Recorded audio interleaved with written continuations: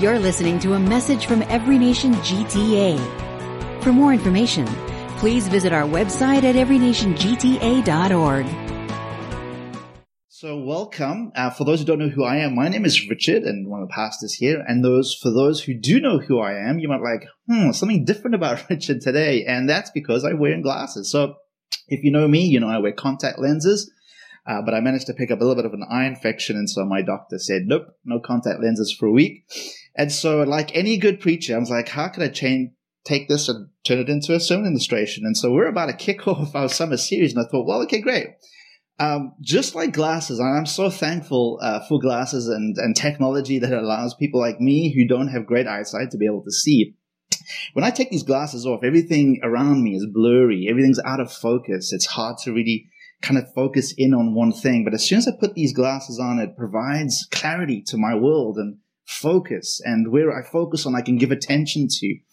And so what we're going to do for the next few weeks over the summer is we're going to focus and give our attention to one Psalm, Psalm 23. Now, we call this series Restore My Soul, which is literally taken out of Psalm 23. And so what we're going to do by just focusing in on one Psalm, 6 verses for the next 6 weeks, is hopefully going to provide the lens and the focus and attention that we want to give ultimately to God, but then also how God is interacting with us in our day-to-day world. And I think you're going to see that beautifully come together in Psalm 23. As one author said, is we become what we give our attention to, for better or for worse, right? You might have heard that we're in what's called the attention economy, that our attention is a prized commodity that digital technology companies are trying to leverage for profit. You know, your phone, the apps on your phone, they're leveraged to keep you engaged, your attention, and then ultimately to make money off that. And so we understand that our attention is important. And so what that quote is saying is really true. And I think biblically there's a principle there. What we give our attention to is going to form us, either for good or for bad. And so I want to put a challenge to you, put a challenge to me for the next 6 weeks to put the lenses of Psalm 23 on, that give you a clearer focus of who God is, what kind of God He is to you and I, and then how we're to operate and trust and have confidence and hope in this world because of what we've seen. And so Psalm 23, even in a relatively unchurched, increasingly unchurched age, Psalm 23, I think, is still very recognizable. It shows up in movies, it shows up in songs, it shows up in films, it shows up in cultural and artistic contexts. And so join me as we read a classic scripture. And I really hope for many of you have heard this. Maybe you could even recite this. Hopefully by the end of 6 weeks, you will be able to do that. But my prayer is that we would hear familiar words with real fresh revelation. And God would really speak and breathe a restoring word to your and my soul over the next few weeks. So here we go for Psalm 23. I'm reading from the ESV. It says it like this: The Lord is my shepherd. I shall not want. He makes me lie down in green pastures. He leads me beside still waters. He restores my soul. He leads me in paths of righteousness for His name's sake. Even though I walk through the valley of the shadow of death, I will fear no evil. For you are with me. Your rod and your staff, they comfort me. You prepare a table before me in the presence of my enemies. You anoint my head with oil. My cup overflows. Surely goodness and mercy shall follow me all the days of my life, and I shall dwell in the house of the Lord forever. It feels like a good time to just pause and pray. And so we invite you, Spirit of God, to come and take these words and breathe life into us through them. God, as the psalmist cries out, you restore my soul, we want to ask you to restore our souls through this time, through this series, through this psalm. Would we encounter you in fresh ways? Would we put the lenses of Psalm 23 that put in focus your character, God, and how you want to shepherd and restore us and lead us in paths that are good and right and straight. And so would you come and do what we cannot do? Would you transform us, God, for your glory and our joy? Amen. And so as we read this very quickly, is two real dominant images that we get of God. And we're going to explore this throughout this series. And we're going to take 6 weeks, 6 verses, pretty much one verse per week, and look at what it's saying and drawing out. But the two images, as I look at the psalm collectively, there's two images of God, metaphors of God. One is as a shepherd tending to his sheep, and then in the last couple of verses, as a host taking care of a guest at a table, at a meal.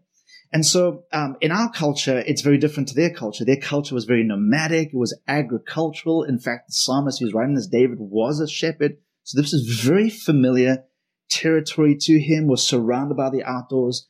We live in very different times. A lot of our surroundings are man-made. We live in a less nomadic culture, very urban.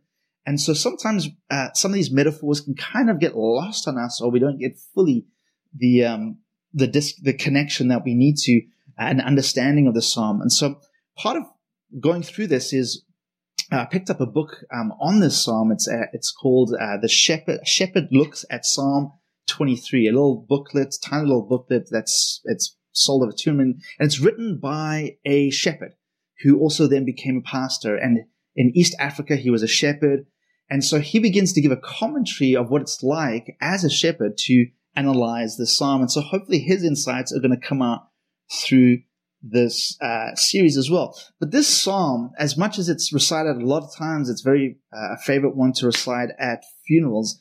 It's not some sentimental kind of platitude, like kind of nice feelings. It really is a wrestling with the goodness of God in the day-to-day struggles of life.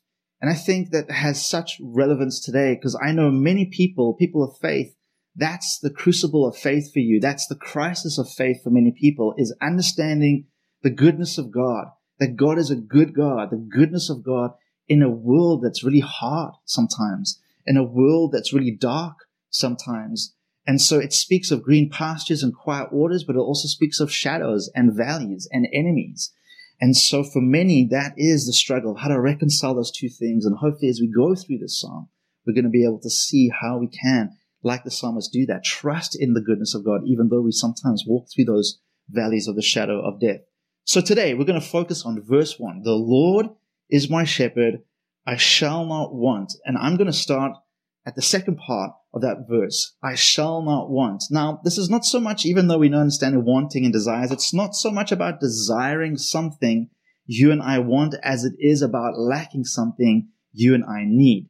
Look at what the other versions of this verse say. I lack nothing. I will not be in need. I have all that I need. And so this is a statement. This is a declaration, but it's also a decision. Now, in a word, I think what he's talking about is contentment. And contentment seems to be increasingly elusive in our day and our age, particularly for us here in the West. You know, you think of things like FOMO, the fear of missing out, right? It doesn't produce contentment in us. It produces a discontent. What am I missing out on? What are people doing that I'm not doing? Think about just the fine line of having healthy ambition in your schoolwork or your career, and how that maybe produces dissatisfaction and sometimes discontentment. Maybe you're single and you want to be married, or maybe you're married and your marriage is just not at a place where it's providing a lot of satisfaction. What about wealth or material possessions? What about our culture of consumerism? Sometimes if I just have whatever the blank is, I will be content, seems to be a mantra that advertisers and marketing companies spend millions of trying to market us some stuff that is going to make us content only until the later and greater and bigger and better version is available. And then the cycle continues. You can't be content with that phone. You need the latest phone. You can't be content with that technology of TV or whatever it is, car, home, that kind of thing. And so it feels like in our culture, feels like in our world, there's a lot of discontent that can be brought up in our internal worlds, a lot of dissatisfaction. And discontentment, if it's not taken care of, can often very quickly lead to resentment. Resent God. God, why haven't you blessed me? Why do other people seem to be more blessed than I? Why are other people getting what they want and they don't even love you or serve you? It can lead resentment to other people as well. And so discontent is not a great place to stay in for a very long time, and certainly not the will of God for us. So as we begin to think about what contentment is, let's have a look at what it isn't. And so what it's not denying hurt. It's not denying disappointment. It's not denying even frustration that you might be experiencing in your life. Now, Psalm 23 is positioned between Psalm 22 and Psalm 24. And if you ever look at Psalm 22, the opening line of Psalm 22 reads this: my God, why have you forsaken me? Why are you so far from saving me, so far from my cries of anguish? The same guy that wrote Psalm 23 wrote that. And so contentment is not a denial of just stuff that happens in our lives and us not liking that or being disappointed or hurt or feeling frustrated. What it's not, contentment is not accepting everything that's also happening in your life or settling for things in your life that are not what they ought to be. In fact, a good virtue is what we would call a holy discontent, that we get a dissatisfaction of where we are maybe in our relationship with God. We know things aren't what they ought to be in our spiritual life or in our world. And so what it does is it provoke us to do something about that, to press into God through prayer or to get serious about my walk with God. And so that can be a good, redeemed form of discontent. But we're not talking about just accepting and settling for everything or being passive or apathetic to what's going on in your life. Contentment goes way deeper than just talking about possessions or our position in life. And so I want to draw from a 17th century Puritan to talk a little bit about what contentment might look like. So forgive the gender biased language. It was written in the 17th century, but it applies to both men and women. It says, my brethren, the reason why you have not got contentment in the things of the world is not because you have not got enough of them. That is not the reason. But the reason is because they are not things proportionable to that immortal soul of yours that is capable of God himself. Many men think that when they are troubled and have not got contentment, it is because they have built but a little in the world. And if they had more, then they would be content. That is just as if a man were hungry, and to satisfy his craving stomach, he should gape and hold open his mouth to take in the wind, and then should think that the reason why he is not satisfied is because he has not got enough of the wind. No, the reason is because the thing is not suitable to a craving stomach. We're just built way beyond just possessions making us content in our souls. Not to say that they're not important, not to say that level of lifestyle is not important, but I love that line. The reason is because those things are not proportionable to the immortal soul that's capable of God himself. And so what he's saying is there's a reason of contentment is not going to come through the accumulation of more and more and more. You know, there's a famous encounter between John D. Rockefeller, who was the founder of the Standard Oil Company, was one of the first billionaires in America and one of the richest men on earth. He was asked by a reporter this: how much money is enough? And he calmly replied, just a little bit more. And so I think sometimes that can be the cycle of deception we can get in. How much is enough? Well, a little bit more than what I have right now. How much is enough? Well, a little bit more than what I have right now. And so that's a recipe for discontent, right? You're never quite content because there's always a little bit more that I feel like I'm missing out on. And so Jeremiah Burroughs, the Puritan preacher, is telling us, hey, your soul's capacity is for God himself. And you want to fill it with stuff? You think that that's going to be the restoration of your soul? That's what your soul is capable of so much more than just stuff. And so let's go after that. Let's go after that which our soul truly longs for and truly will find contentment if it gets enough of what its capacity is capable for. So in order for you and I to be content within our circumstances, we're going to need a contentment that is totally independent of our circumstances, right? And you know those people, sometimes the Derek and Priscillas of the world seem to be so content and joyful in the midst of really challenging situations. What's the secret there? It's because they're finding a contentment beyond their circumstance, not dependent upon their circumstances.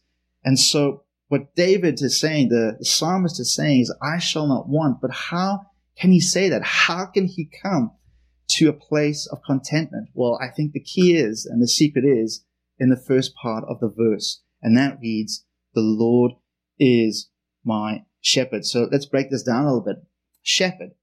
Now, this, again, in their world was a very typical metaphor in the ancient Near East that was used by kings or even gods, and it illustrated their authority and their care of their people. It was a typical metaphor of a leader in the way that they have authority and care of their people. Now, the shepherd-sheep relationship is repeatedly used in Scripture. It's one of the most dominant metaphors of the relationship God desires with his people. Another one would be a parent-child kind of relationship. But we see the shepherd-sheep metaphor repeatedly used. And in that already begins to give us an insight of the kind of relationship that God desires for us. So if the Lord is my shepherd, then you and I should know something of his character and his ability. What does it mean? And so the Lord, what does that mean? It's the word Yahweh in the Hebrew. And this was the personal name that personal name of the God of Israel. And it appears over hundreds of times in the Old Testament. But in Exodus 34, we get a glimpse at the character of this God. And one part of it says this: the Lord, a God merciful and gracious, slow to anger, and abounding in steadfast love and faithfulness. So now we're getting a glimpse of the kind of shepherd, the kind of God that you and I are being invited to look to as our shepherd. And so obviously, as you continue in the scripture, you'll know that Jesus continues this metaphor of a shepherd. In fact, Jesus famously declares, I am the good shepherd. The good shepherd lays down his life for the sheep, because you can get good shepherds and you can get bad shepherds. You know, the lot in life, if you're a sheep, your lot in life is entirely dependent on the type of shepherd that you have, right? And so you just kind of hope and pray, if you're a sheep, that you get a good shepherd that's going to lead you to green pastures, going to lead you and look after you and protect you. But sometimes you don't. And in the book that I'm reading of the shepherd, he contrasts that he was next to a farm of another shepherd who didn't really care much for his sheep, never tended the grounds that they were on. They were always looking malnourished, always having flies and insects eat at them, always agitated, never fully able to rest. And he contrasts that of just how sometimes, we think the world or this or that is going to lead us into green pastures, when in actual fact, it's set up to agitate us, to create a dissatisfaction, a discontent in us. And so we see in Jesus, he continues metaphor and absolutely declares that he is the good shepherd, so much so that he will give up his life for the sake of his sheep. And so for a good shepherd, there is no greater delight than seeing your flock, your sheep, flourish under your care. And so this is another dramatic picture of the way that Christ wants to care and have concern for those that have entrusted their lives to him. You know, this is a beautiful quote from Tyler Staton in his book on prayer. It says, trust is confidence in the character of God. Jesus hasn't revealed a God we can perfectly understand, but he has revealed a God we can perfectly trust.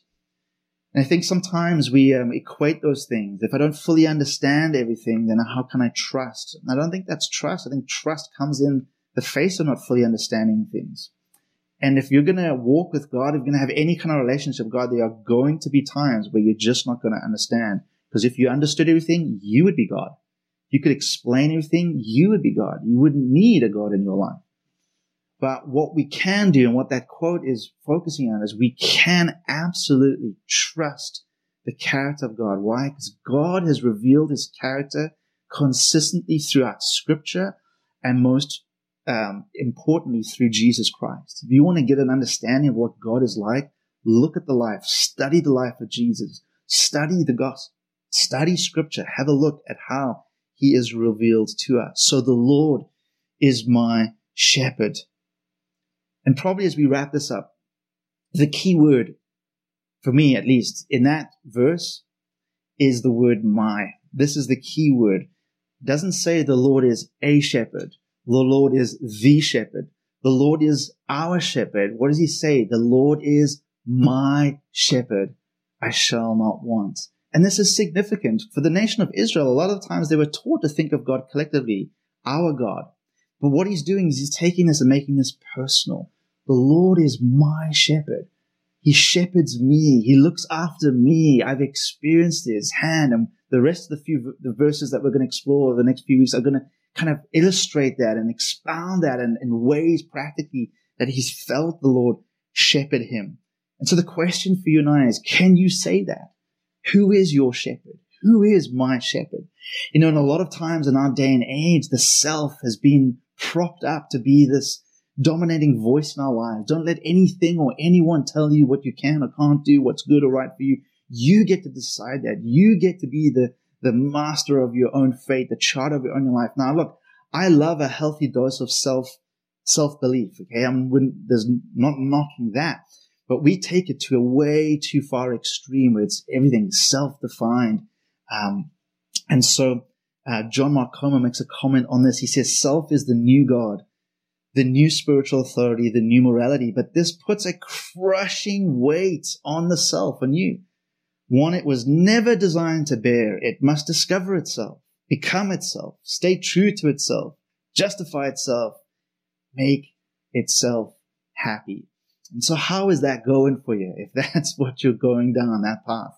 And I think if we can look objectively at society and say, that's not going so great, right? It's not going so great.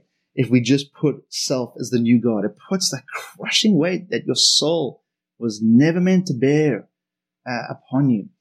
And so I'm not my shepherd. That's not the way I'm going to get contentment. That's not the way I'm going to get restoration in my soul. But if I look to the Lord is my shepherd, then that's a recipe for contentment. And so this is a deeply personal psalm that you and I are invited into experience it through our trust and our confidence and our hope in the good shepherd that's revealed to us primarily through Jesus. And so in the final look here, I picked this up from that book I was reading, Shepherd Looks at Psalm 23. And he talks about how each shepherd has their own distinctive earmark cut into one of the ears of their sheep. It's bearing the shepherd's mark. In this way, even at a distance, it is easy to determine whom the sheep belongs. It involved pain for both the shepherd and the sheep to carve that mark in the ear, but from their mutual suffering, a lifelong mark of ownership and bond was made that could never be taken away. And so the Lord is my shepherd. What's the mark that we bear that says, I am his and he is mine? Well, it's the path of Jesus. As we pick up our cross and follow him, that's the mark that should identify as Christ. I am his and he is mine. And if I am his, he's a good shepherd, that he will lay his life down for me, that he'll lead me, he'll guide, he'll provide, he'll protect, he'll care. And in his own words, in John chapter 10, it says, I am the good shepherd. I know my own, and my own know me. Just as the Father knows me, and I know the Father, and I lay down my life for the sheep. And so this is the great invitation for you and I. The Lord is my shepherd. Can you say that today? The Lord is my shepherd, and so I make a declaration and a decision. I shall not want, because a good shepherd will not deny me that which I need, that I will not lack that which I need to go through life, to flourish in life, even though sometimes that means walking paths that are a bit dangerous, walking paths that are a bit dark. As we're going to discover in the rest of the shepherd knows how to lead us well, how to guide us well. My sheep know my voice, and the voice of a stranger they're not going to follow. And so my prayer is that you could have a conviction in your heart today to know that he is your shepherd. And if you can't say that with conviction, here's an opportunity for you to say, I'm tired of looking to other things to lead me. Whatever it is, tired for other things to shepherd me, or even of looking to myself to shepherd me. That's exhausting. It's crushing. That's not restoring my soul. That's not producing contentment in me.